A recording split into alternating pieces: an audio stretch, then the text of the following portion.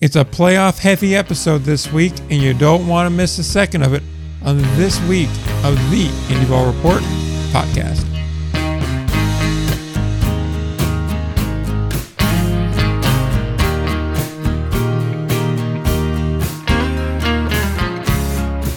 Back again, episode number 231 of the Indy Ball Report podcast. Ryan has now managed to make his way to the lawn, so he's gone from the walls to the basement to the attic to the roof to now the lawn. However, he does have an arrow in his knee, so that is going to be problematic for him. Yeah, it was a great adventure before this. But yeah, panhandling for snacks was not the move, apparently. Yeah, no, neither was Cheez-Its, though.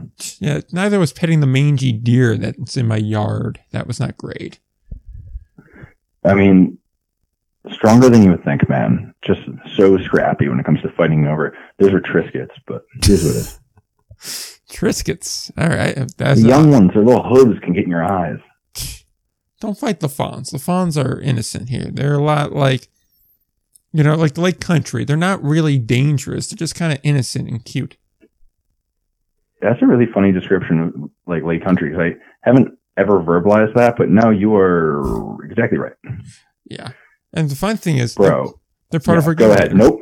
Yeah, I'm not going to go. I'm not going to do it. I'm not going to do it. I already caught myself once. Yeah, we're actually on a time crunch this week. I have a whole thing. It says 1 hour, 15 minutes. We know we're not going to make that time, but I'm just shooting to get in that ballpark range. But sure. We have a fun game. Lake Country is a part of it. They may or may not get selected. It involves a wheel, random choice. This would be a great thing of YouTube content, but because I'm quite frankly lazy and don't do really any YouTube content, even though I mean to get into it, but I just don't do it, you're not going to get to see the wheel. You'll just have to take my word for it. And we'll explain that later on when we get deeper into the show. What we have first here is an interesting setup for the week where there really isn't any news and there was no contract purchases. So we just kind of skip right into baseball talk, which is kind of what we should have done last week, but we had Gastonia updates and other things like that. I was very tempted to throw another Gastonia update in, but the only thing that I saw was Ballpark Digest throwing out an exact number owed to the city or something along those lines, but it really wasn't anything new in the way of things we've talked about here before, so.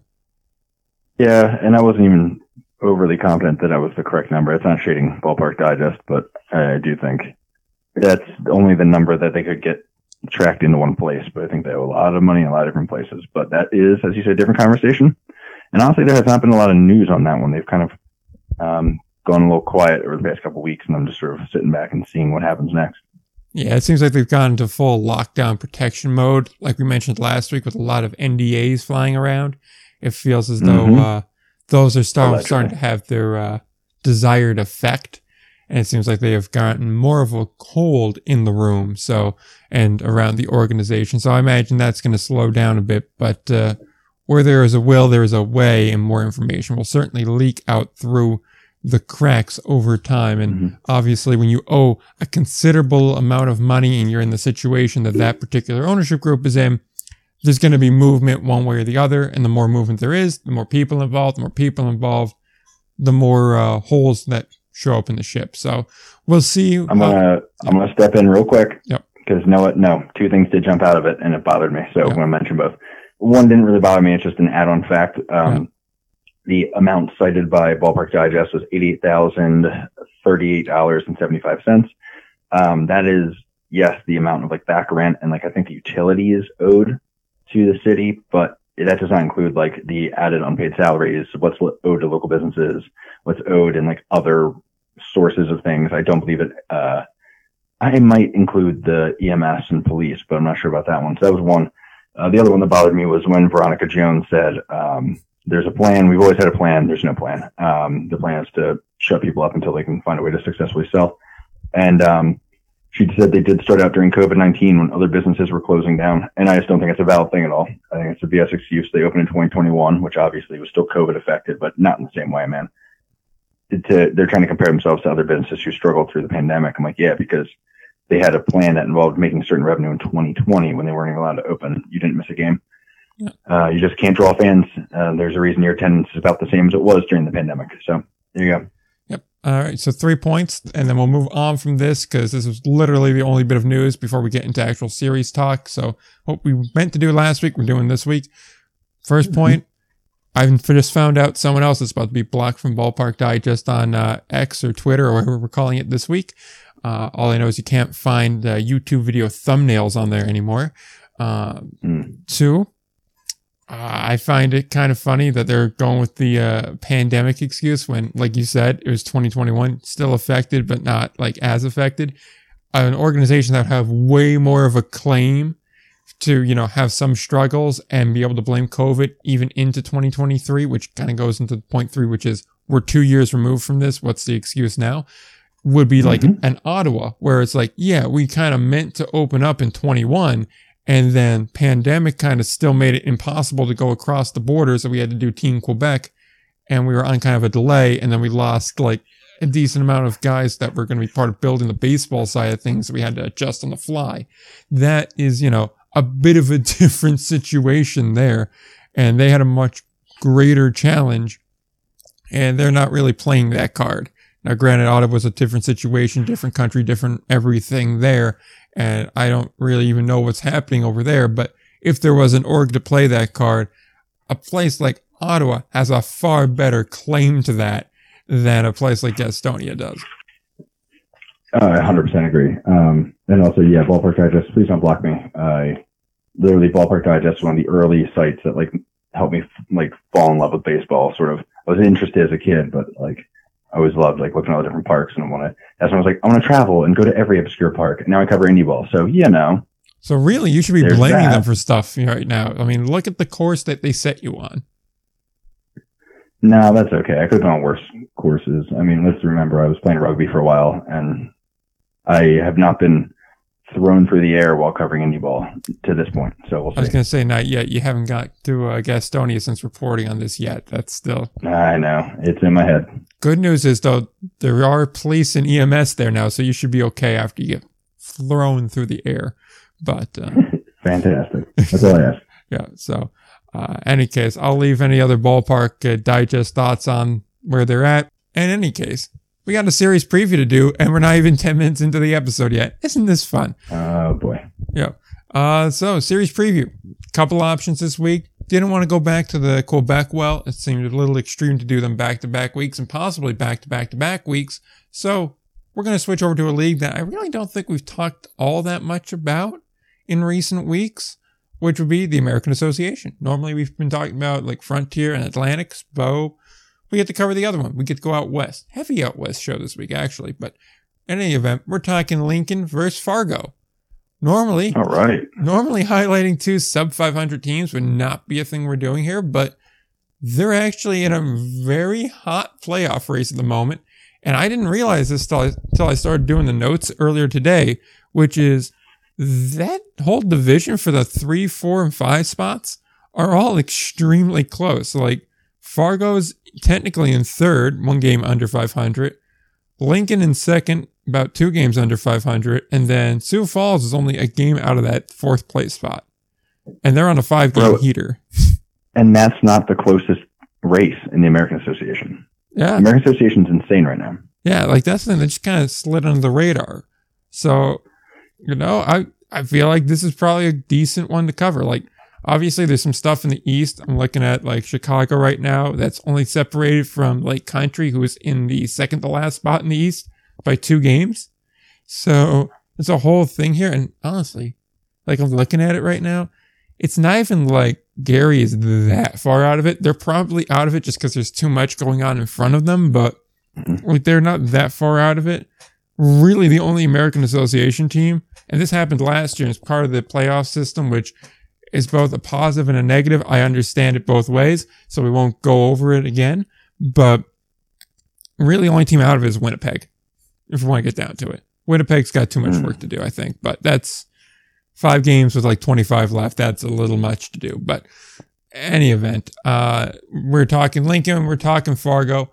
They are the last 2 teams in the West playoffs, as I just mentioned, a game and a game and a half up on Sioux Falls for the final playoff spot. only 2 and 2.5 games back of second place in their division. Both teams are 3-7 in their last 10 as of the time of recording.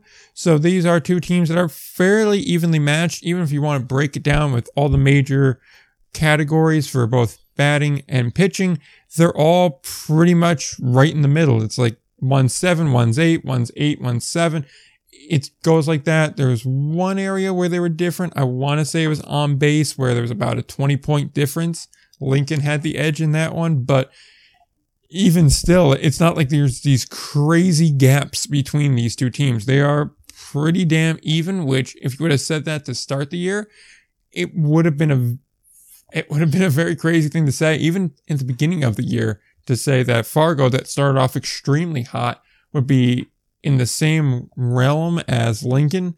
You'd have to assume either something went really good for Lincoln or really bad for Fargo. Yeah, which, I mean, I am tempted to say something went really bad for Fargo. I mean 12 and 14 since July 1. 12 and 24. 12 and 24, I meant to say. Oh, yeah. Okay. We did the same math then. I had that 12 and 20 whatever record. Yeah, boy. I mean, imagine if you said that to them that day. I think they were 25 and 13 at the time. Yeah, man, wheels just falling off. And I'd love to see a stat breakdown of since that date, but of course, can't really get that going. Yeah. But yeah, I don't know, man. What do you think of this? You've been covering the American Association a little bit longer. It feels like this is a weird thing. Is that a correct read on this? Like the fact that like these two have coincided so closely now in this division suddenly? Yeah, it feels like that. In the past, you'd always have one or two that would kind of be like duking it out. It's also weird given the playoff system. You know, in the past, the system was different, right? Like we've only had this one for 2 years, so it's really hard to grab too much of a historical precedence. Under the old system, the divisions were a bit different too, but you know, you wouldn't have the same kind of fight. You'd have more teams out of it. And I think that would also affect the way you run your team as well. That said, just given the recent history between the two, you know, Coast has been better at building teams. He's found those mid-year replacements. He's built stronger teams out of the gate. Lincoln's kind of been more middling. Brett Jody teams are normally pitching teams. That's at least the case in Somerset. They were never really strong hitting teams. I mean, when Will Kendra, who's batting about 300, is leading the way and is quite clearly the only guy that can hit, as was the case that last year in Somerset, you know, that says a lot. And now you kind of look at the inverse and it's like, I'm not going to sit here and pretend like Lincoln's this godsend of a hitting team. I mean, they're hitting 261 as a team. It's better than Fargo is by like, 3 points? So not this chasm here, but they aren't the same kind of team. Now, as of late, they happen. You know, last week, sub-4 ERA for a Lincoln and a team that's hitting under 200 definitely screams more of a Brett Jody type of team. Not to say that, you know, I don't always like disparage his ability to work on the batting side of things, but the man was a pitcher for his whole playing career and then became a pitching coach. So it's kind of a given. He's going to know and probably care a little bit more about one side of the ball than the other. And it kind of shows here. So as far as to the point of, is this kind of like closeness that abstract? I wouldn't say that abstract. I just think that given now the playoff race and now actually looking and paying attention to how close everything is, it feels more pronounced than it has in past years. Okay. Yeah, I mean, either of them is a great hitting team, right? But yeah, it does look like Lincoln at least has a more complete setup going, like a more complete lineup night to night. Yeah, I don't know. I'm trying to think back to the last 3 games I watched. I haven't seen them in about like a week and a half, of course, and then we're talking about them today. I don't know. That Fargo team, the thing that strikes me every time I see them is how difficult a time they seem to have putting together a complete game, like a full, like, well-pitched game or a composed lineup that actually is a threat throughout the whole game and doesn't have just like a dead inning here or there or just a rally kill somewhere. And I mean, I've seen a few Lincoln games. I honestly have not been much more impressed with Lincoln than I have been by Fargo, but I do feel like there's been less of that, less of a struggle for any sort of consistency, which I feel like Fargo really has had over the past like month and a half. I mean, I think that's fair. I think for me, at least when I look at the two teams, I think you have a Lincoln team that plays into its strengths a bit more. I'll also cut Fargo a bit of a break. For a while, they were, you know, kind of injured, kind of hurt. True. You know, they lost some guys there. They've had to make some adjustments on the fly too. I do like that they brought in Tasker Strobel, but I think they're also kind of hurt by the fact that if you look at a lot of their key performers from last year, either they, like I mentioned earlier, have been hurt or they have not lived up to that same level. Also, I mean, losing a guy like Thomas, I think it was Dylan Thomas, who got picked up by the Angels, if I'm not mistaken, after 33 games. That's a big bat they lose, by far their best bat. So that's going to hurt you there, and they've just had a hard time kind of stemming the gap, right? I mean, look at a guy like Nick Novak, a big part last year, not really performing. A guy like Leo Pena that has been a model of consistency in the past, not really doing the same. Corral Prime was good to start the year, has kind of fallen off, but he's a decent two-way player, which I think, again, if you have to have a guy playing both sides of the ball, unless it's an Ohtani type of situation where, you know, they're an all-star level player on both sides, it's probably not a good setup. Alec Oland, who again, like, was solid, but as, you know, kind of leveled off a little bit. Boskin's doing well. Evan Alexander's doing well. There's other guys that are kind of chipping in here. Pitching side, Kevin McGovern's still doing well, but Tyler Grauer's kind of stepped back a little bit. You know, they lost Feldman 2 after 4 starts, which isn't great. You know, you just go through here and it just doesn't seem like they're able to get the same kind of production of the guys they need it from. Whereas with Lincoln, they did lose their best player in Altman, and they didn't have even half a season of Bird like they did last year. So it seems like they just kind of said, all right, we're going to do things a little bit differently, and it's kind of worked out.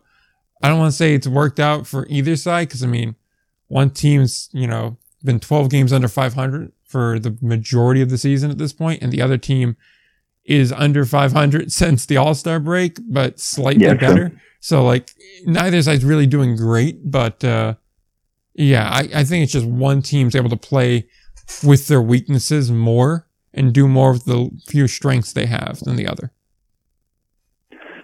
Yeah, and I'm just, like, tracking one thing here, which is the weird one I see. So, like, Lincoln, I think, has 4 guys with ERAs under a 4 coming out of their bullpen right now. Like, consistent arms that are just getting it done.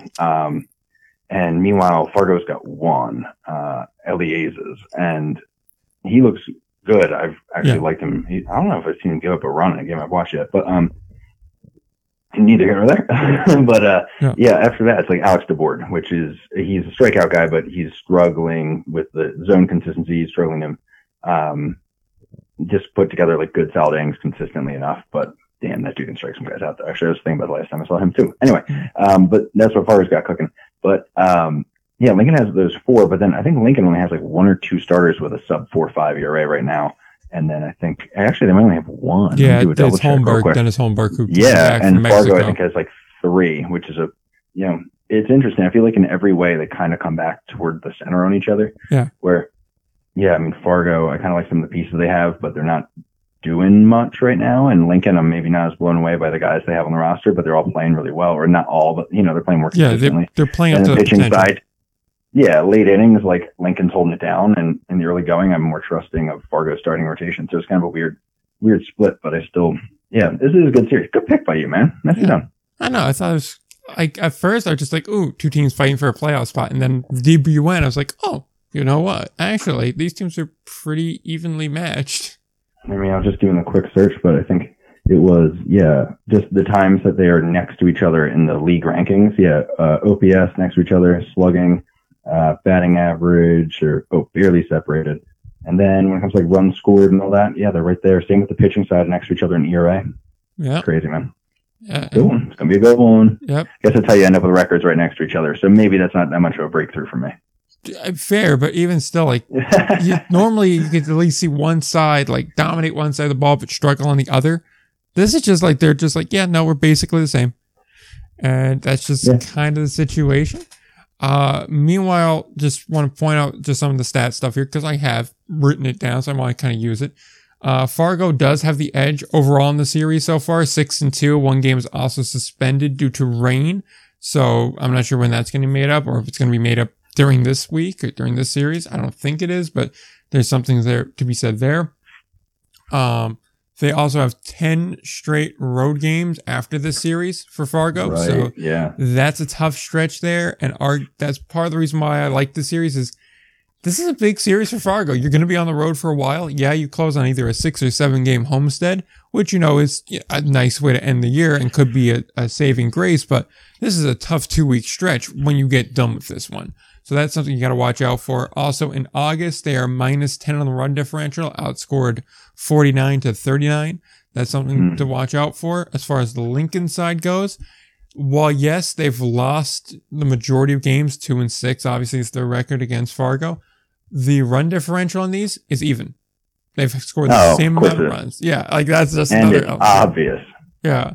And they've scored the exact amount of runs. It's just the way they were distributed is not working out in their favor, which I feel is like such a baseball thing, right? Yeah. Oh, yeah. In a nutshell, there's baseball for you. Yeah. I'm checking in. Yeah. While you're doing your check thing, just 2 other points about Lincoln real quick. They only have 10 road games remaining on the season. The Fargo series that we're talking about, Sioux Falls and Kane County. And one interesting note about Lincoln is while Fargo only has 2 series left against the Eastern teams, Lincoln has a grand total of 7 games at least against the East. They end with 7 straight against the East. So if they wind up in a position where they need to kind of make up games quick, that's not going to be possible at the end. They're playing against, Kane County is one, I believe. I think it's Cleburne for the other. I'm looking too at what Fargo's been up to lately because they have lost 6 of 8. Yeah. They cleaned up on Winnipeg for a little bit there, but yeah.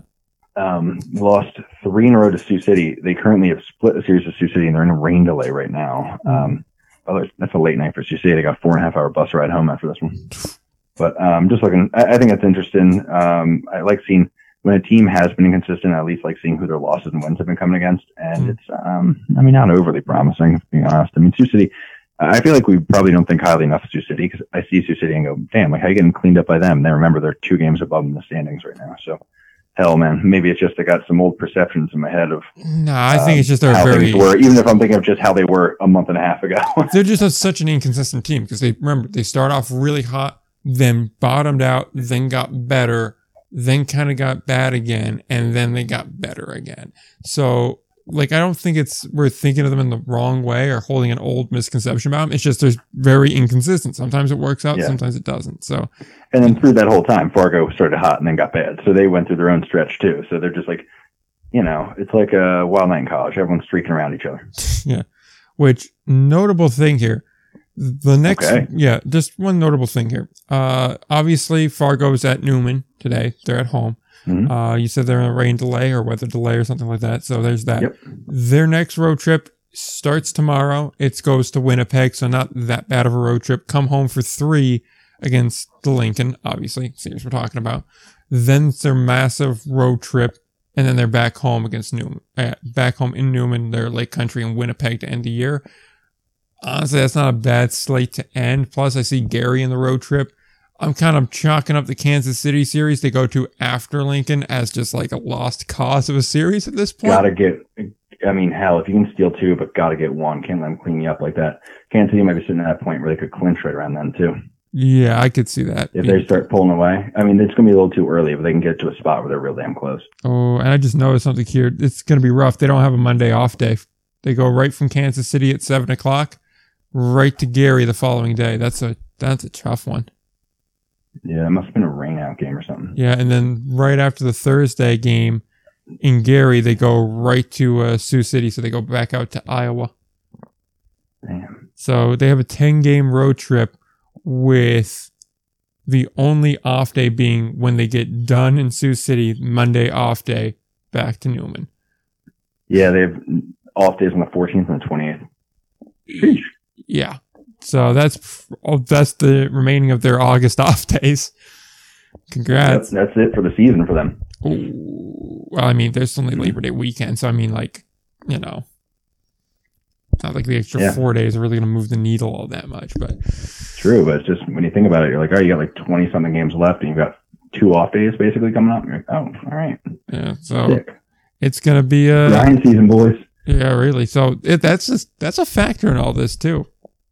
Yep, I agree. So yeah, as far as the actual series goes, seeing as we've talked about the greater effects of it and just there being very even, Any sort of thought on who pulls the series out? Oh man, that's a really good question. That's why I asked it.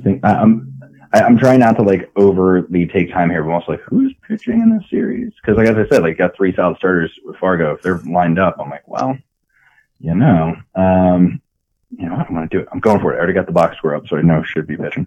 I would say I'm leaning toward Lincoln taking 2 out of 3 for the record. But let's see. Who pitched last night for Fargo? Davis. Quick math. Okay. In case you're wondering here, who pitched last night for Lincoln, that'd be Holmberg. Doesn't matter as much to me about Lincoln, which is funny. It's just because they kind of they flatten out more. But the top end of the Fargo rotation is like notably better, and that's kind of what got my attention. I don't know. Let's see. I'm going to say. I mean, he should. So I kind of. No, I'm going to go Fargo takes 2 out of 3. Yeah. They're at home. I like the pitching they have lined up. I'm going Fargo takes 2 out of 3. Coming off an off day. I know Lincoln is, but yeah, I think Fargo might need it more. So Fargo, especially because they have the weaker bullpen, I think that's a bigger deal for them. So yeah, I'm going to go Fargo 2 out of 3. I can see that. The only thing I will say is I think it depends how Brett Jody manages the Kansas City series before it.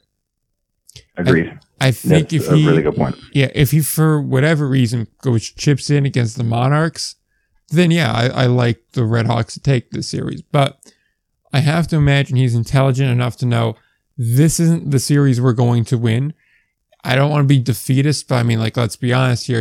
You're playing the team with the best record in the league. And just handled Milwaukee, who is realistically the only challenger to them.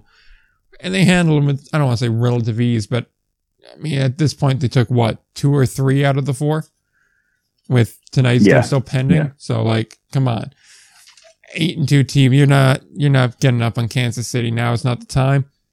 If you say, our bullpen's what's going to keep us alive in the next one, let's try to not burn it. The starters are already what the starters are.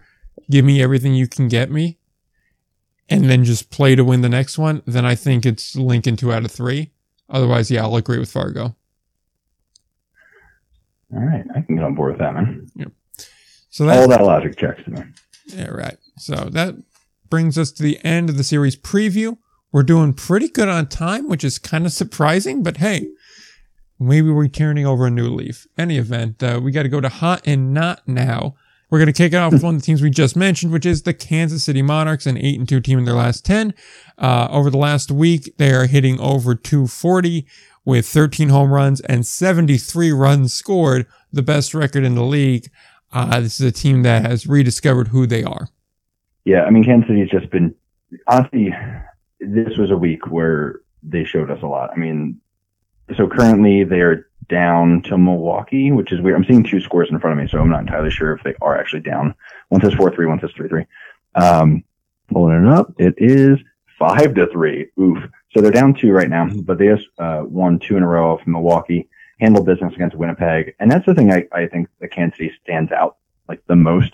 Obviously they're a very, very good team, but it's the way that they beat the teams they need to beat for the vast majority of the time. They had that weird slide there where they had trouble with like Kane County and I think Sioux City back to back. Other than that, I'd love to see the record against teams below 500 because they just get it done so consistently. And then, I mean, I'm trying to think of the last time, ever since I think they swept Fargo at one point mid-season. And since then, I feel like they've just been cleaning up on good teams too. So, I mean, I'm certainly not going to be the one to bet against them. They look like a team that's going to be really good in the playoffs. They're going to be rested and playing those teams that the rested is in. They can kind of coast to the probably last 10 days of the season at this rate. I think they're going to be so dangerous, man. There's so few weak points in them. Just looking at where they stack up in the league, looking at the individuals they have, it's just going to be. I don't envy anybody. There's a reason every time I do a prediction on like, hey, who do you think's going to win the American? I think every single time I pick Kansas City since like mid-June. Because they're just such a well-constructed team too, and that's the thing they've added, and they've kept adding, kept fixing their team, and they have a track record too about them, to where I at least default to teams that I know can get it done in the past. Obviously, especially in indie ball, rosters change a lot. So you got to look at the constants, and one of the main constants in Kansas City for a long time now is Joe Calfapietra. And he has a track record of getting the guys he needs to get, building a strong team in the offseason. He knows it's going to get picked a little bit, and then he's able to fill in the gaps, and his teams do well in the postseason. That's just how he runs his team. So, it always feels safe taking Kansas City, just like it always kind of feels safe taking Milwaukee on the other side of things, right? So, yeah, they've just lived back up to what I think we kind of expected them to be coming into the year. And at the end of the day, they're not going to set, the crazy pace they had a couple of years ago where they had like 68 wins, 69 wins. They're not going to be a 60-win team more than likely, but they will be probably a high 50s number, I'd say, because what they have, about 25 games left? Yeah, something like that. All right, so So another 12 wins is not unreasonable. No, yeah, you're right. And I mean, I'm just looking I'm always fascinated about what lineups look like because I'm envisioning, okay, how does the offense is good, but are you crushing, just bad teams? And how good are you actually going to be in a playoff series against other teams' best pitching? But they're opening with 3 guys where the worst average is 316. And the worst OPS is right around 800 in that top 3 in their lineup. The worst batter in their top 3 right now is Odubel Herrera, who has, I feel like, a decade of MLB service time, something like that, or probably 7 years, something like that. I mean, that's an issue. That's a team to deal with. And that's something where, again, you see what the issues that teams probably have with them, where you start getting into a late inning situation. Maybe you're playing them close. Maybe you have a narrow lead. If you don't have one of your best bullpen arms available and you have to go to a guy who's like a second tier mid-leverage guy, you best hope it's not the top 3 in that lineup. And even still, they have one of the best 8-9s. I mean, just looking at Robinson and Hatch, who are in there tonight, I've seen both of them have moments. They're not automatic outs, and I think a lot of teams kind of stash one of those guys at the back end of the lineup at least, and the Kansas City has not been doing that. And that goes back to what you said. I mean, they're constantly tinkering and improving with that lineup. Yep, definitely there. And so, only note to put a pin in all of it: Herrera has 7 years of major league experience, 817 games. I thought so. I hated him in center field for the Phillies. It was a nightmare. I never liked Philly center fielders. Then Brandon Marsh is a whole new world for me. In any case, let's talk about Sioux Falls. They're hot. They're on a 5-game winning streak, or at least were when I wrote the notes down. 9-5 over the last 2 weeks, hitting over 300 as a team with a sub-4 ERA over the past week. So, this is a team I kind of thought was sort of done. They are not sort of done. They're, in fact, kind of in the middle of things. They're in the thick of things here. We won't talk too much about playoffs because they're on the wheel. But as far as the immediate impact, is this a team for real or a team that's beating up on opponents that are beatable? I think a little while ago I was like, hey, we can write them off probably. And then I thought twice about it. I'm really glad I did because they would be making me look really bad right now. I'm trying to see what their most recent stretch of games was. Kane County, Fargo, and then they lost 2 of 3 to Gary and 2 of 3 to Lake Country. Okay. Yeah.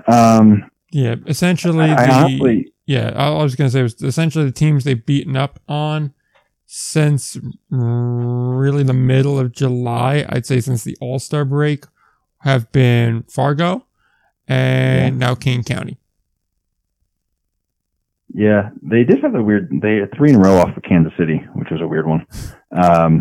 Kansas City was going through a transitional period.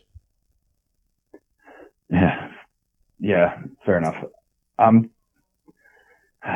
don't know. I feel like the pitching. So it's tough because the pitching in the whole league is better than it was last year. But I feel like the pitching is not as bad as it typically is when it comes to Sioux Falls, where it's that self-perpetuating issue of it's an offensive ballpark and then it's tough to get the pitchers in, so it becomes a more offensive ballpark, yada, yada. I think this year has been better. I don't necessarily have the numbers in front of me, which I wish I did. But just observing it, there were some old Sioux Falls games I threw on last year while I was trying to kind of catch up on the league where it was hard to watch. And I really haven't had that experience watching a Sioux Falls game this year. I mean, I'm looking at some of their guys right now, and obviously we're going to just kind of ignore Jabari Henry's a third of an inning of work. Sure. They have a couple of bullpen guys, Stover and Hasty. They both look good, both sub 4. In the case of Hasty, sub 3. Walters has been a decent starter, 4.5. Akeem Bostic, former major leaguer. I think he has like a couple innings pitched in MLB, and always with Met for a brief second there. He also has a 450. And then it looks like Miller's kind of like a quasi starter, 5 starts in 11 games. He's got an ERA of 5. And then it kind of falls off from there. Hard. Yeah, it does. And that's where they start to get into trouble. You can see it. They do still have those blow up games occasionally. Like they had a really good stretch where, other than 8 runs to Gary, they had 6 games where the most runs they allowed was 4. And then they let, 5 and 5 to King County. Like they've been on a good run right now, but before that they gave up 12, 17, and 15 to Lake Country. So like, it's still one of those teams where if they're not rested, they had a good stretch of difficult games there in a row. They had a Fargo series and straight into Lake Country. Like, yeah, they're still going to get got. And I think they're one of the easiest teams to have exposed, that's for sure. And that's why, I don't know. I have a hard time still saying that they have a shot at making the playoffs. Obviously they have a chance, but I don't see me predicting that if I have to predict it. You're right. That's one thing that's kind of interesting because I'm looking at like Ty Colbert and I was like, he's got an area of nearly 7 and 15 starts. There's got to be something here. And I'm looking at it, and honestly, since July, he hasn't been that bad. Like here's his starts in July. In this order, it's Kansas City, Chicago, King County, Lake Country, Gary, King County. In that order, 5 innings, 2 earned, 7 innings, 1 earned, 5 innings, 1 earned, 5 innings, 8 earned. Not a good start, obviously. 8 innings, 5 earned, 5 2/3, 2 earned, 6 innings, 2 earned. That's not terrible, honestly. Like what's killing him is the first 3 starts in June, where it was like all about 5 innings, all about 6 runs. That's obviously gonna kill you, and the 8's an ugly number, but outside of that, it's really not that bad. He's gotten a lot better. I agree. That's kind of what I've been feeling lately watching their games. I feel like they have a lot more options where, again, if you're watching a game and they bring somebody and you go, oh, they're out of options, this is what they're going with. That has not been happening nearly as frequently. And I do think it's partially they're a more complete team, and I think partially guys have been improving.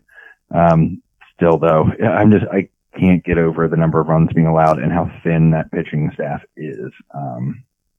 Like I know we just list them off, but like realistically, the numbers, like would we bet on any of those guys to really have a game when you need it? I don't think I would, but right. I like seeing them. I like seeing them move in the right direction because I'm also hoping like that positive growth. Some guys who maybe enjoy being there. That's what really starts something for next year too, and can get Sioux Falls out of the sort of cycle they've been in. Fair, yeah. I mean, the pandemic year also was a good year for them. They made the championship game, or championship series, but.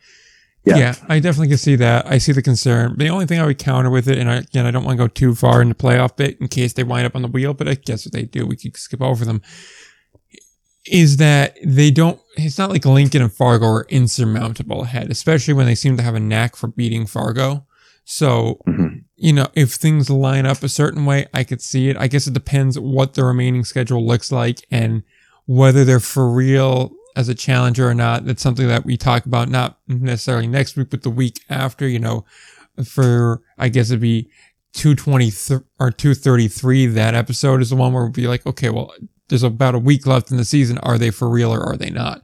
That's when it's like, okay, we can make a decision on them. But yeah, I see what you're saying. It does seem like they are, while they're improving, there's also not like this seismic shift in them where it's like, they're overwhelmingly better. It's just like it's gradual marginal improvement. And it's like, if they could return this team, then yeah, I'd look at them for next year. But as a group that has 20 games left to get it done, maybe not. Yeah, I'm exactly there. And they don't have the easiest stretch either. They got Milwaukee, Kansas City, Sioux City, Winnipeg, whatever. Yeah. But then Lincoln, and then they close with Cleburne, who's in the race too. So yeah, it's not an easy go for them. I don't feel good about it, but I feel good about the way they've been, and I'm glad that they have this going because they need some positive vibes, some good stretches will do that. Yeah. Only thing I would say is if they survive that Milwaukee, Kansas City stretch, I think that everything else opens up. I agree. So, yeah, if they can somehow find a way to win 3 of those, yeah, I would say that's a different conversation because I think everyone else that they're racing with kind of has a tough stretch. And if they can kind of get their tough stretch out of the way and survive it at 500, then we have a conversation because other teams might start eating some losses. Yeah, fair. Keeping it moving, going to Schaumburg. First cold team on here. 6 straight losses. 3 were at Evansville. 3 were versus Joliet. That in that stretch includes a back-to-back shutout against Joliet. They were shut out both times, obviously, in that case. They have been outscored pretty heavily, 37 runs to just 16 in that stretch. And also in those 6 losses were 4 blown leads, meaning they had a lead at some point and did not hold on or went on to lose that game. That is not a promising stretch for Schaumburg. Overall, even despite this and despite Joliet, which I guess we'll loop into this, which is also on our list of hot or not as a hot team on a 6-game winning streak. We'll go into more on them in a bit. Despite that being the case, Schaumburg is still second in the division, which I think speaks more to the West Division than to Schaumburg itself. Yeah, this is tough, man, because they were sitting right behind Gateway there for a second. Yeah, man. I mean, I think they were maybe game and a half off of them. Now 4.5 back. Yeah, that's a brutal one. And Evansville has cooled off a little bit, but they came into this week pretty hot too. Yeah. So that is definitely not a situation. The good thing for them is that Joliet's still more than a week back, so they don't really need to worry about that right now. They just need to get it right. Try to preserve hopefully some home field. Not that Evansville's the worst trip in the world, but you still want to play at home for the playoffs if you can. Yeah, man, they've really fallen apart, and I feel like they're having one of those stretches where they're just finding new ways to do it. The offense stops working, and then they kind of perk up tonight, and then they score 5 runs and they lose 6-5. It's not great. I'm just doing a scan through the roster right now and who I've seen recently for them, but I don't know. What's your vibe on them? Is this? I know they're a late season team. They're team to be built for a playoffs type of team. Is this? How concerned are you if you're a Schaumburg fan? Here's the thing. If I'm a Schaumburg fan, I'm relying on that postseason experience that we've seen the past few years. I'm relying on the fact that Jamie Bent's one of the more experienced managers in the league and knows what to do. I'm also thinking back to last year when I played Evansville in the wild card game and I beat them. And then I beat a very, very strong Washington team. I obviously would counter with last year was last year. The old days are the old days. They're not the current days. So that is obviously a major strike against it. Overall, I'm not really concerned because I think for the past month now, really, the 3 teams that have been in the West playoff spots are in the playoffs. I think really for any of them to fall out would take one of realistically 2, either Washington or Joliet, really shooting up and having an incredibly hot August and really angling to a spot that Labor Day weekend matters. Or, really, it's an and, not an or, having just Evansville or Schaumburg bottom out. I don't think there's a world where Gateway misses at this point. I think it would just take a complete collapse. They're 12.5 up, I think. Yeah, 12.5 up in the next team. So it would take complete collapse and a team getting incredibly hot. It won't happen. They may fall into a wild card spot. I could see that. They're only 4.5 up on, the 2 wild card positions. So maybe that happens. That's still doubtful in my mind. But regardless of that, back to Schaumburg. For one of those 2 teams of Schaumburg or Evansville to fall out, they would really need to start to bottom out. That said, I'll stick to the same thing I've been saying for probably about a month now. It's the East's league to lose at this point. You see over here in the West, and we'll talk about some more East teams in a bit, and we'll loop Joliet in here at some point, but just because Quebec has the same record as Gateway does not mean they're the same team. And just even looking at say a New York compared to an Evansville, who have very, very comparable records. New York's played 2 fewer games and thus has 2 fewer losses.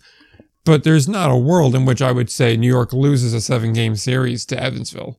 And I don't think New York's been that hot of a team, but it just is the East has a higher caliber of teams. So in the end, I don't think it really matters. If I'm a Schaumburg fan, I'm get back to the final. And I still feel like they're comparable. The top 3 teams in the West are pretty much comparable. Yeah, I think the big concern if you're a team in the East is running into that like fatigue, really battling it out. Yeah, it's it exactly. And if Gateway sort of gets through their playoffs and does it in a somewhat clean manner, and if you win the East, but it's a war, and you have to take the trip to Gateway, and you don't have your pitching squared up the way you'd like, the Gateway's offense can put some things together. So that would definitely be the concern there. That's not really what we're talking about here, so I'm going to try to get back on the Schaumburg thing. I'm just trying to look at who's got cooking right now. Damn, Frontier League's stats are hard to track. Yeah, I mean, sorry, I don't mean to slow things down here, but I'm just doing a long scroll. Okay. The good thing for Schaumburg is they have very few like blow up guys. Like they have one guy over a 5-year, right, coming out of that pitching staff right now, which is impressive. And for the most part, they're not really walking people. They have some good strikeout arms out there. I'm just making sure everybody I've seen recently is still there. Yeah, they are. That is, I think, what will probably get them back on track is, it's a bad stretch right now. They've had some teams who are playing well and they're not playing well, but the pitching hasn't gone completely sideways on them. I mean, they gave up, all right, they've lost 6 games in a row, but if you lose 6 games in a row and you only give up 43 runs over those, I mean, 6 or 7 runs. Damn, that is more than I think. But, I don't know. We've seen worse collapses. I think that's my point. And right before that, if you go backwards, they gave up 6 runs in 3 games to Washington. So I'm willing to chalk this one up to it's a tough stretch. They're against some teams with, Joliet has been rolling lately. I think that's 6 in a row for them. Yeah, they're up there to talk about too. So they're going to win. They're welcoming Windy City to town. I would expect Schaumburg to get things right on the stretch here. And they got, by the way, then 3 against Lake Erie and they're back to Windy City. So I think watch Schaumburg rip off like 6 of 9 here. Okay. Talking now Joliet, the team we mentioned a little bit, 6-game winning streak, 3 against Lake Erie, 3 against at Schaumburg, 3 shutouts in that span, and they're doing pretty good run differential wise, plus 26 if my count's right. So, it feels in vain. They're too far back realistically, but it's nice to see a nice little bump from them. If they could honestly get to 500 on the year and finish the year at 500 or a little bit better than 500, I think that's a successful season. Yeah, I agree. And these are big ones for like trying to keep your core together, keep guys wanting to come back the next year, keeping guys wanting to come to you next year, and just, trying to climb back up. The good news for them is the West is not nearly as stacked as the East, where, you need to climb up one spot if you're Joliet, looks like, going into whenever the offseason comes around. That's a much easier climb than even less games to get back to the playoff picture, but like you got to pass 4 teams if you're in the East. So yeah, I think they have a lot going on for them. I'm just pulling up this last 6 games here. I know I covered the weekend ones in my last video, but I totally am drawing a blank on what they even look like. Really? You're not going to give me anything here, huh? Okay, there we go. Sorry, this again, Frontier League staff page is just being my worst enemy. Yeah, I mean, they've beaten Lake Erie in a slumping Schaumburg team. That's one thing. Before that, they did not look good against Gateway, so I think Joliet still is Joliet. I don't know. It feels bad, but there's not much else to say on that. And there hasn't been any standout performances. Like, there have been guys with good games, but not like a consecutive run of good play where I'm like, oh, that guy is someone that, this has changed my perception of them, if that makes sense.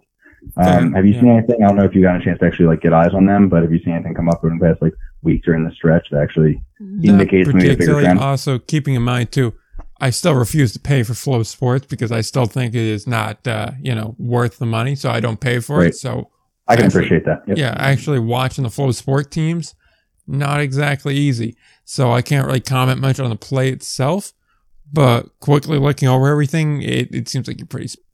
Yeah. So I generally agree with what you said about Joliet. I think it's a team that just got hot right now. And I think for them, just ride the hot wave in. That's really all I got to say about them. I think the next team we're going to talk about too is kind of in the same boat. And honestly, even the next 2 teams, I think are all kind of in the same position standing wise, even if not necessarily organizationally. Yeah, I will say before we move on from Joliet though, Lee MacArthur has been playing out of his mind. I think he's got what's his slash line looking like? 4? Oh man, in August, 8 games, 412, 432, 471 slash. So there you go. That'll help the stretch. That's going to keep that win streak going a little bit longer. Dude managed to finesse his way off of Empire State last year and has not looked back. Appreciate that. Yeah. Same. I like that vibe. But so talking about some of those other teams, we got Ottawa up next, a hot team, 8-2 in their last 10, 5-game winning streak. They swept the Grays, which, they also took 2 extra inning games to beat the Grays. So, take that for what it's worth. And at least as of now, I have 2 wins against Sussex County. 19-11 since the start of July. So they are getting hotter. It just feels like it was too little too late on their count. They're still 7 games back, which admittedly is only a half game worse than the Miners and 2 games worse than the Boulders. So they are, 6 back of a playoff spot, but 7 back of first. I just don't think there's enough time for them to make it up to get back into it, but who knows, maybe. Yeah, I'm doing a check on their schedule to see if they at least have some teams they can pass coming up on their schedule. They really need the Jackals. They have 3-6 against the Jackals. So, if they really go off, they have a shot. And the in-between games, they're playing Trois Rivières and Empire State and Trois Rivières. So I'm not going to write them off yet, but they really need to, we talked about this before, we really need them to, go off, essentially. Yeah. If we're talking about a path to the playoffs, it needs them really getting it done and doing it against both good and bad teams. Yeah, the only thing I'll say about them, and then we'll move on to keep things moving, would be if they do manage to do that and they manage to sneak in, that's a dangerous team. Yes. No, I'm with you there completely. They put together good games, again, full games, something I talk about a lot. And just looking at the offense is good. I'm just trying to get this thing sorted a little bit. They have enough bats in the lineup that it can be an uncomfortable day, if that makes sense. And, they've had, stretches where the pitching is really good. Zach Westcott, he's huge to have there. I really like him. His ERA isn't going to blow you away, but I will bet on Zach Westcott, when push comes to shove just about any time. Wow, he really got less strikeouts than usual, but he's still getting it done. Love that for Zach Westcott. But anyway, digression there. Augie Gallardo, he's someone I've really liked the last couple outings. I've seen him. He's looked really good. And what is it, Trevor Clifton, who's been killing it too for them? Got picked up by the Blue Jays, though. Yeah, that's right. Man, that was super recent. I was like, I just saw him. Yeah. No, yeah, you did just see him, and now he's gone. Yeah, I would say Ottawa is just enough of a team where they could do some damage, though, if you have to deal with them head to head. And that's where, again, I get a little nervous for Jersey. You have to play 6 against them to get through their schedule. Fair. Also, why, as you mentioned Clifton, I have to also point out, congrats to Kyle Barraclough for getting back to the majors, too. After being a high point early in the year, he was 7-0 in AAA, and now is back up in the majors with the Red Sox. So, love it, bro. Yeah, good for him. And there's an outside chance that when I go up to Boston at the end of September, the Red Sox are playing the White Sox in Boston. So there's an outside chance I may get to see him pitch. Hey, man. That'd be sick. Good for content. Yep, definitely. But all right, so moving on to the next team would be the Sussex County Miners, a cold team here, the final cold team on the list. 2-8 in their last 10, 4-game losing skid. They've allowed 5 or more runs 6 times in August. And they are 10-13 since the All-Star break. This is a team that's they start off really hot and just have kind of pettered off since. It feels a lot like last year, to be quite honest with this team. Looked good, and now are just kind of failing to get to the finish line. Yeah, it's hard not to say that, right? It just, I remember that we had really high expectations going into that Jersey-Sussex series a little while back. I think they were right on Jersey at the time, and then Jersey blitzed them in a doubleheader with a 1-0 game and an 8-4 game, I think. And then, they got one back, but just the energy wasn't there anymore. It went from being 1.5 back to 3.5 back in a day. And, it's just that team. Yeah, New Jersey clipped them again. That's right. They played 5 in a row or something. Yeah, I don't know. No, they played 4. Yeah, oh my God, they played 4 in a row. That's right. Sorry, it's just wow, it's all coming back. It's all coming back to me now. It's just you expect to see the energy, and it just really hasn't been there. There's been a lot of games that haven't been close. I feel like every time I flip their games on, they just had, I think, 4 4 straight games where I was like, oh, I'll check out Sussex. And like, it wasn't an interesting game. They got it back tonight, looks like, but yeah, 4 games in a row. It was 11-2, 5-2, 10-4, 8-4, like in the middle of the playoff race. It's just like, damn, bro, that is not good. Especially when you're playing Ottawa for those last 2. You know, you dropped 2 out of 3 to Ottawa while you're in a playoff race. That's just a brutal one. Yeah, I don't know, man. I don't know what needs to be fixed there. I don't know if that's when a team does the same thing 2 years in a row, you're like, is it a culture thing? Is it just because baseball is weird? But well, also, I mean, you're a Jersey guy.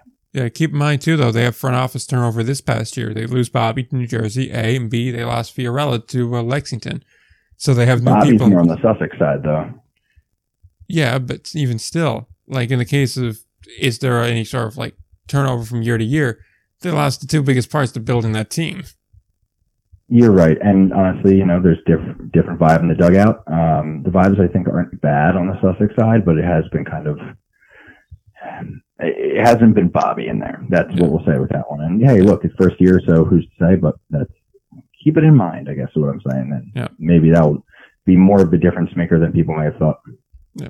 So definitely could be. In any case, we go to someone on the complete opposite end of the spectrum, which is Quebec. Hot again. 4 straight wins. Yep. Yeah, 7-3 in their last 10. Regardless of how tonight's rained game is going to turn out, whether they get to finish it or whether it ends as is, it's confident to say they handled both Sussex and New Jersey. They're first in the East and tied for the best record in the league. They are the team that we kind of expect them to be year in and year out. And I feel like if there is a favorite, it's them. But in the East, the top 3 teams are just, they're monsters, really. Yeah, the update is they're in the 9th inning right now. They're down 7-3, but it was 7-2, and they let off with LeBreau home run. So, that's good vibe to right field. That'll happen. Sounds like Jersey. Yeah, that's a different conversation. We're going to have to do a full sort of talk about that stadium eventually. But for now, yeah, Quebec they are who we would have thought they were. They had us a little bit there. They had us in the first half, even though not even, man. It was just like a 15-game stretch where they were just sort of I think it was mediocre. Closer to about 20 to 25. I was like, ooh, is it something? And then it was like, oh, no way. Nah, and they're back. Yeah, a little bit of that. Yeah, it's such a good lineup too. Just looking at it, like, you got White hitting second. Like, I don't know. TJ White hitting second, such a funny vibe. Even tonight, like in a loss, I mean, first 3, 4, 5 guys in their lineup have hits. 7 different guys have hits. And that's like normal. Like, there's good hitters all the way through. Wah, I think is the name. Like, he's where I start to see a drop off, and even he is, I think, better than the league's average 8 or 9 hitter, or 9 hitter, which is where he's batting. Like, Quebec is just exactly who we would have thought they were. There's so many good players on that team. The rotation's solid. The bullpen is solid. They're ready to go for a playoff run. I'm excited to watch it. I'm excited to actually watch it. Somebody covering the league this time instead of just outside in. I know, man. Quebec's always a fun team to cover, man.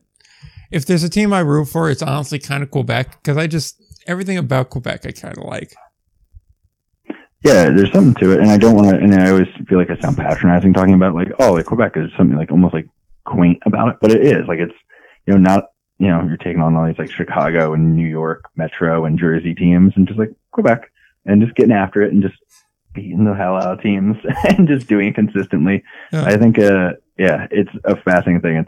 They're one of the organizations that I really love about indie ball too. They're, without going too deep, they're one of those organizations that has a really good understanding of how to work the roster rules. I had a cool conversation with like Pat Scalabrini in the off season, talking about like, what do you do after, after a championship? And he's like, it's the Frontier League. You should start, clipping it away. Like, you start coming to terms with letting go of guys and, figuring out, what you need to make sure you don't get that situation of, I have too many guys who are now labeled as experienced players in the roster limitations. And now, I can either just let one walk, or somebody can kind of take advantage of me in a trade because they know I'm up against it, or I can be a year or so ahead of it and try to move him for somebody who's a good return, and we'll have a couple of years before their experience level. Like, he was very fascinating to listen to on the way he visualizes a roster and thinks about like the 3 or 4 year plan in front of him. that's a really interesting organization, a fun one to watch. And again, as I said, it's one of the organizations I always talk about when I talk about why I love indie ball. Yeah, because they're just a modeled franchise on both like the baseball end of it, and they managed to just keep drawing and drawing and drawing and getting people out, and in an area where I don't want to say it's not a traditional baseball area, because there is a major league history there. There is a baseball history in the province, but like, if I say like baseball crazy area, Quebec City, Quebec is not the first thing that comes to mind. No, you're exactly right. And maybe that's what I mean when, it feels like a corner of the baseball world, but it's a corner where they've really got it going. I think that's cool. Yeah, then also the French culture kind of marks it apart from everything else too. Right. Yeah. How could it not? Yeah. I got a friend going up to Trois-Rivières this weekend, and she's just like so excited just to hear all the announcements in French. I think it's funny, but it is funny and unique, so I like that. Low-key, I'm looking forward to that All-Star game next year in Quebec. I'm ready to get the passport and everything to go up there. I'm starting to learn French again, so that way I can kind of get around. Time for Ryan to find out if he can go to France. Well, it's mini France. Here it depends on the border agent, so we're going to see. Oh, you're not on any active list, so you're all right. Sorry for partying. Yeah. Yeah, right. Let's get to the wheel so that way we can get to everything else at the very end here. So, hell yeah, we'll fly through. Exactly. I like the idea. I've seen it before of like almost like the elevator pitch of like, what do we think on this team's playoff chances? Exactly. So that's essentially what we're doing here. In weeks where we have a little bit more time, we're not actually pressed against a hard limit, which actually forces us to be, punctual and not detour and give Ryan videos worth of scraps. Then, we'll go into more detail on it. But for now, we're going to spin the wheel. We're going to do it 3 to 5 times, depending on how long we actually talk about each of these teams. Yeah, they're all borderline playoff teams across I believe, the core 4 leagues. I think I have some Pioneer League teams in here. Yes, I do. Nice. And basically, we're going to talk about where they stand right now. We're going to try to keep it to about 2 minutes a team, and we'll move from there. So, without further ado, let's spin that wheel. Ooh. Around and around and around and around. It's slowing down. It's going to land on a team we already talked about, so we're going to spin again because we just it literally landed on Joliet. So let's remove them from the wheel and let's spin it again, so that way we actually get a team we didn't talk about. What are the odds? It lands on like one of the 3 teams we talked about. All right, good. We got a different Frontier League team. It almost crossed over into Ottawa, so thank God it didn't do that. Instead, it lands on the New York Boulders, a team that is currently in a interesting spot. 5 games back of first, 4 out of a playoff spot, 9 games above 500. They really have a tough road ahead of them. But they are arguably, of the non-playoff teams in the East, the most likely, depending on how you like Ottawa. So, yeah, let's take 2 minutes to talk about the New York Boulders. Do you have any thoughts right off the bat? This is a team that I think has some potential here. It's the kind of team where it's like, if they're in the West, I'd really love them. But because they're in the East, it's like, you're a good team, and you're probably going to get screwed by your geography. Yeah, that's about right. The way I'm looking at it, I'm looking at like, all right, you got to gain 4.5 here. Probably 5 by the end of the night if the Jackals hold on, which I've lost focus on. But, I'm looking at like, where can you gain those 5? I'm just holding their schedule next to the Jackals. New York goes to Ottawa, New Jersey goes to Tri-City. They could gain a game there. They play Empire State while Jersey plays Ottawa. They could gain a game there. Then they go to Quebec while New Jersey plays Empire State. So you're probably going to lose a game, but then they play Empire State. New Jersey plays Ottawa, so they could get a game back. So that's like they're 2 up, but that's with 7 to go. They're still 3 back, and they play Tri-City while New Jersey plays Trois-Rivières and Empire State, but then they close out together. They're not dead. I just think it's a very long shot. There's so many things that need to go right. The easy games that they have are matched by New Jersey, who has easier games, which is a tough scene. So they New really Jersey have to won too, by the way. Close it out. So they got to gain 5 against a team that's, got an easy schedule. They're better bets to play Tri-City. Road. So interesting thing here, because the league just updated the page. They're 4.5 back of Quebec right now. They're 3.5 back of the Valley Cats. Okay. Yeah. That's right. Because they just beat the Valley Cats. That's right. I didn't have my standings yet. Mhm. So it's whether or not they can catch the Valley Cats. And Valley Cats have the toughest schedule, I think, for the rest of the way. Bro, I think they could. Valley Cats have not been playing well lately. They had the 1, 2, 3, 4, that 9-game win streak, but it was against Joliet before they were hot, Lake Erie, and Empire State.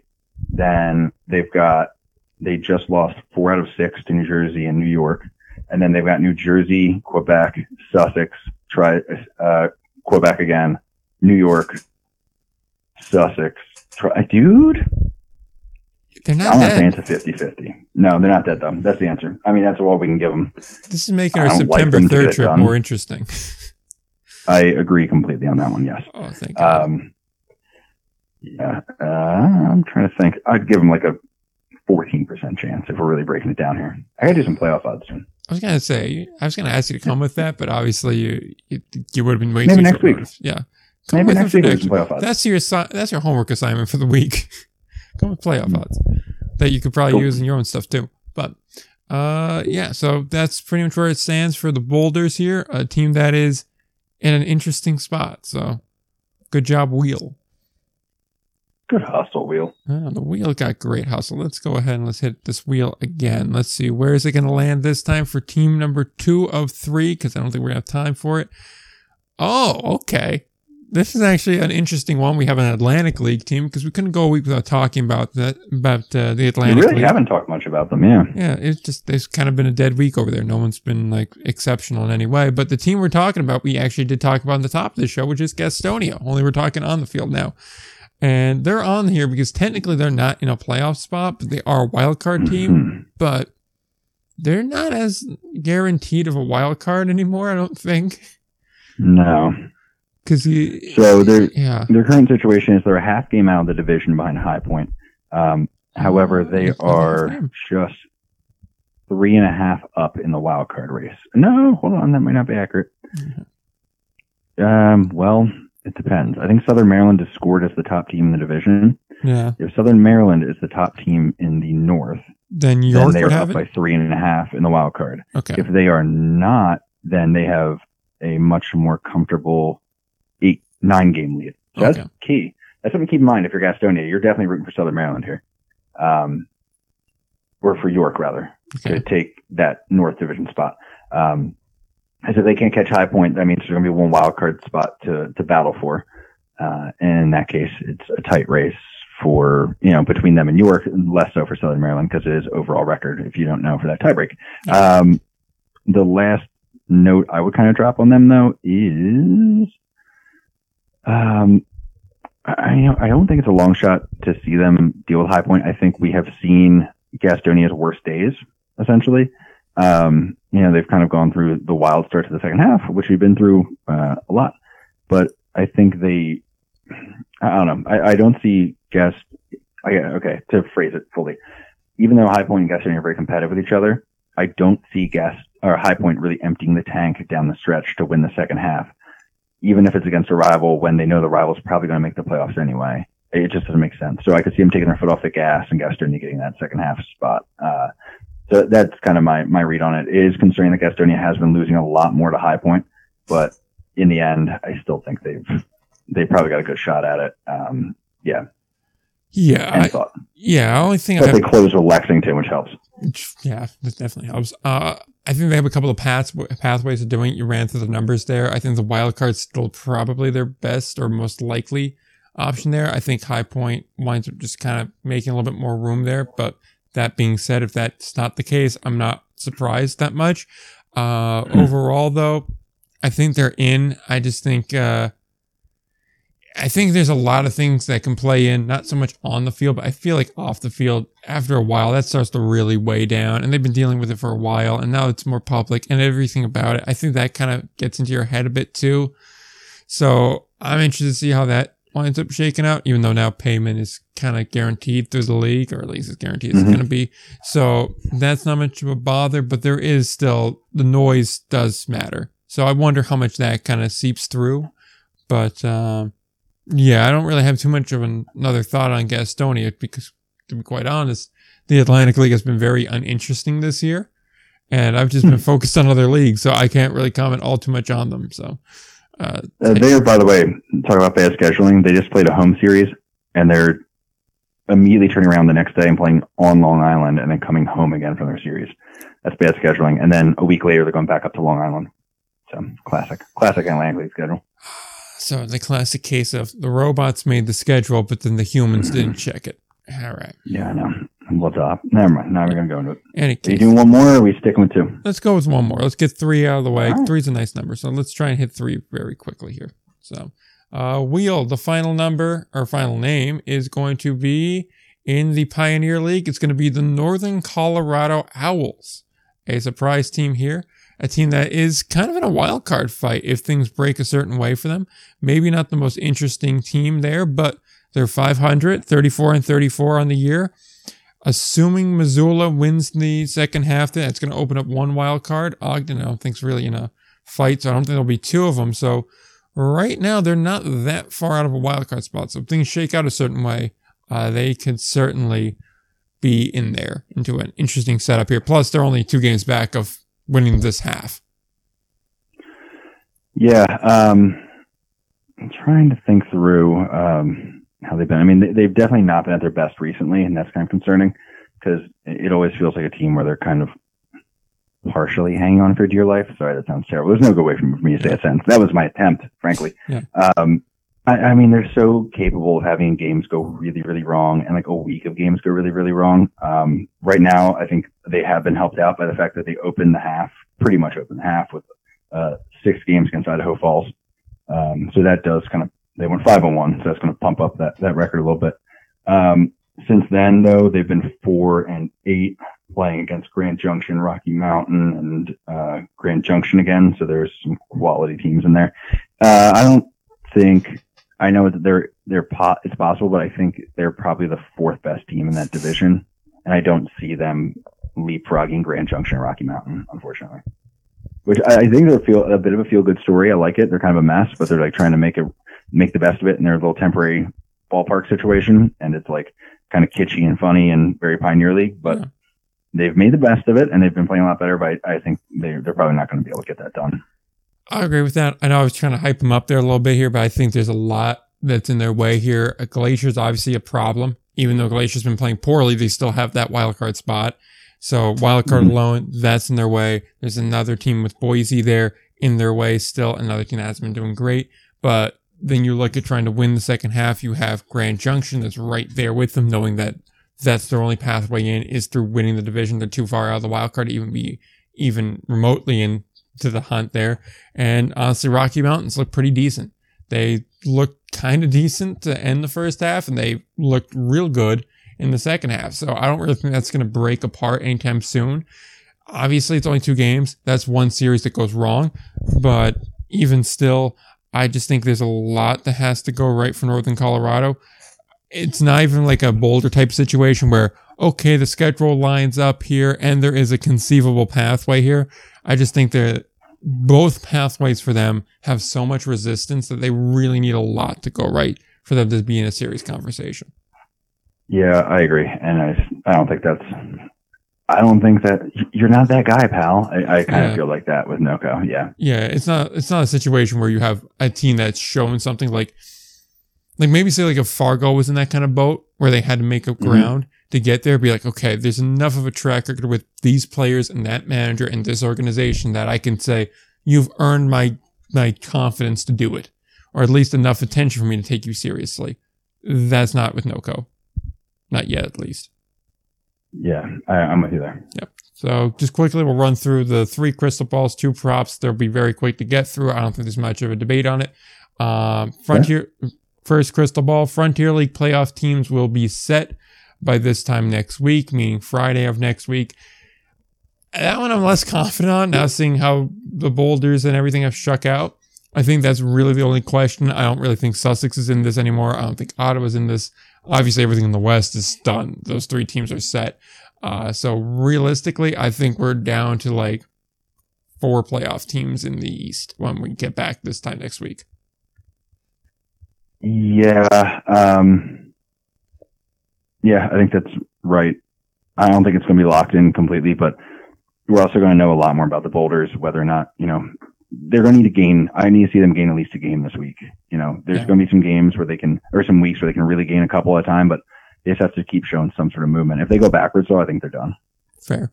Over in the American Association, 2 new teams joined the playoff picture. So we see 1 or 2 teams really get in there and get within, let's say, a game of the playoffs this time next week. I think we're going to see that. I think Sioux Falls kind of establishes themselves a little bit. I think they could ride this momentum. Obviously, it's a tough back-to-back series, but if they can just keep their head above water, I think they have enough confidence moving forward. They can really start to do a little bit of damage. And I think when you look over in the East, you have pretty much everybody over there still really in it. Gary excluded, of course, but everybody else is still kind of in it. So I think you see those other playoff teams or borderline fringe teams really start to establish themselves and make themselves more of a playoff threat. Yeah, I'm trying to get a gauge on what that Sioux Falls situation is again. I don't actually. I think Sioux Falls might be out of it this week.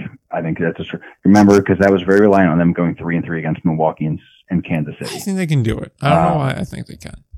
I think they can. I'm going to say it's probably not. I think they're probably taking a step backwards this week.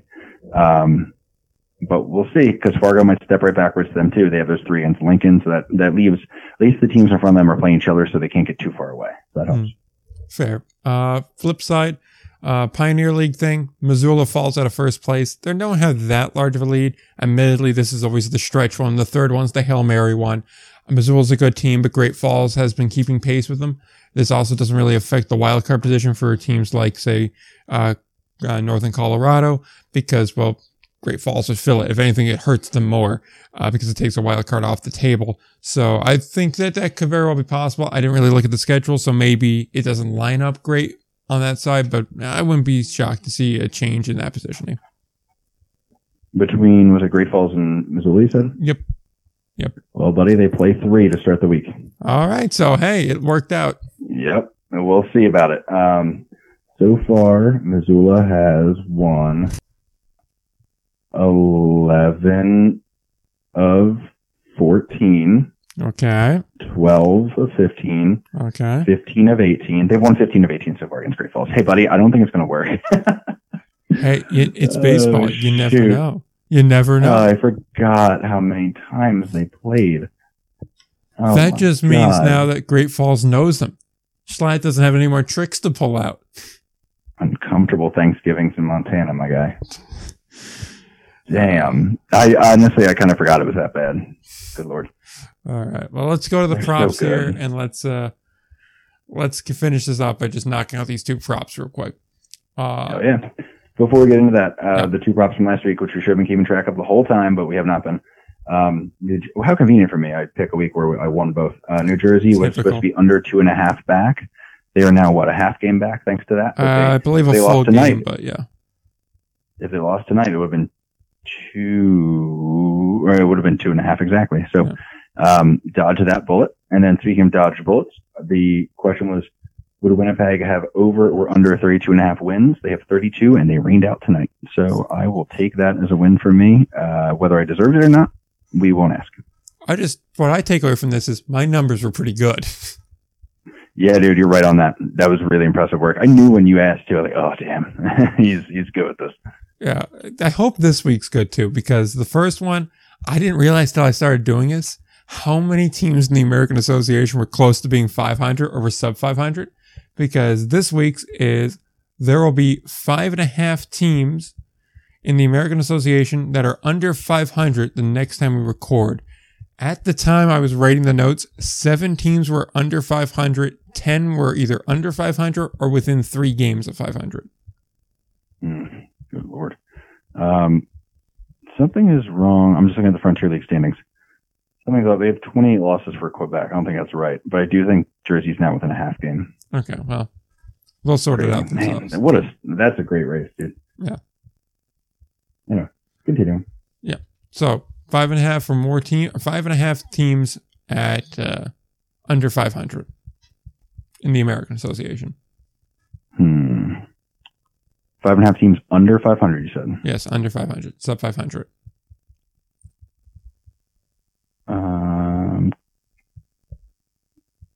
Give me the over on that one. Okay, so you're thinking there's going to be 6 or more? I think there'll be 6 or more. I mean, there's 7 right now. I think. I mean, I can double check on the actual league one, which is up to date. But I'm thinking, I don't know. Numbers are so good that when it doesn't seem like close to me, I'm like, oh no, obviously. I'm like, wait, hold on. Yeah. So the teams that could make the jump realistically are Lake Country and Kane County and Fargo, Lincoln. See, Fargo and Lincoln play each other, so it's going to be tough for them to make the move. And I think Sioux Falls is going to have to go they're going to have to go 4 over 500 against that tough. They're going to have to go 5-1 with Kansas City and Fargo. That's what I'm feeling good about it. I think I'll take the more teams, more than 6 teams or 6 or more teams are below 500. See, I'm going to agree with you just because when the majority of the league is like a bad series away from being under 500, yes, that means a lot of teams can start to get closer to 500, but it also means like you could easily fall under with very little, movement there. That being said, I think it speaks volumes about the league that so many teams are under 500. Yeah. I don't know what it says. I was going to ask that whole question earlier, but I don't want to open that can of worms. Maybe that's a future conversation. Yeah, that's a next week conversation when we start really looking at the playoff picture. In any case. Yeah, sounds good to me. Yeah, final prop here as we are just approaching the 90-minute mark this week, which I think we're doing pretty damn good time-wise. Good work, everybody. No, not really. All we need is a gun to our head. 3.5 Atlantic League teams will have a winning streak longer than 3 games. Ooh.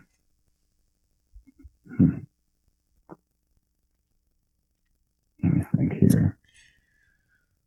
For what it's worth, I'm taking the under. I don't think, you look at the board right now. 4 teams is so much to ask. Yeah. Because if you're looking at 3 wins, that means there have to be 4 sweeps. Yeah. Out of 5 series. That or just the crossover moment where you win 2 from one series and the one to start off the next. Yeah. Well, okay, I'm sorry. Is it 3 wins at some point during the week? Like a 3-game win streak at some point during the week? Or when we talk next? Like when we have our next episode? Originally, it was next time we record, but I'm willing to extend it to some point during the week. Okay. Which means... That being said... of course, only one team has a 2-game win streak right now. Yeah. Sweet. That was going to be my caveat here. I was going to say, but... the current streaks, if it's more than 1 game, I don't want to count that. And I know there's only one with 2-game winning streak. I think it was York, but I don't know for certain. It's York or one of the teams at the top of division, I know. I don't remember if it was like Southern Maryland or York. The last one I'm looking up for locked in a solid under on this answer. Yeah. Here's one. Okay. Lexington plays York and High Point. That's going to both those teams could work a 3-game win streak out of that. They could. And then Long Island is 1 win away from getting a 3-game win streak, and now it's just one other team. Oh, Jesus. Did I talk it into this? See, the thing with Lexington is they've only had 4 wins this whole half, and weren't they rocking with 3 wins up until like 2 days ago? Yeah. So they were rocking like a 13-game losing streak or something. It was brutal. Yeah.